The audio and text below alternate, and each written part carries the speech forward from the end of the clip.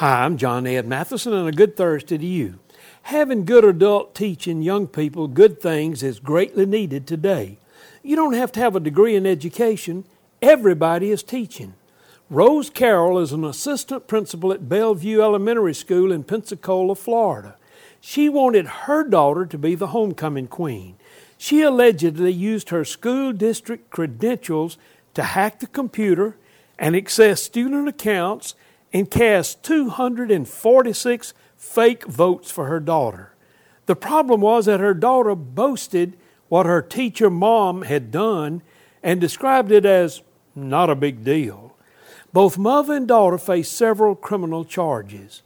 Doing wrong is always a big deal. Teaching and living integrity is the biggest deal. It's good to want the best for your daughter, but it's better to help them to achieve it in the right way.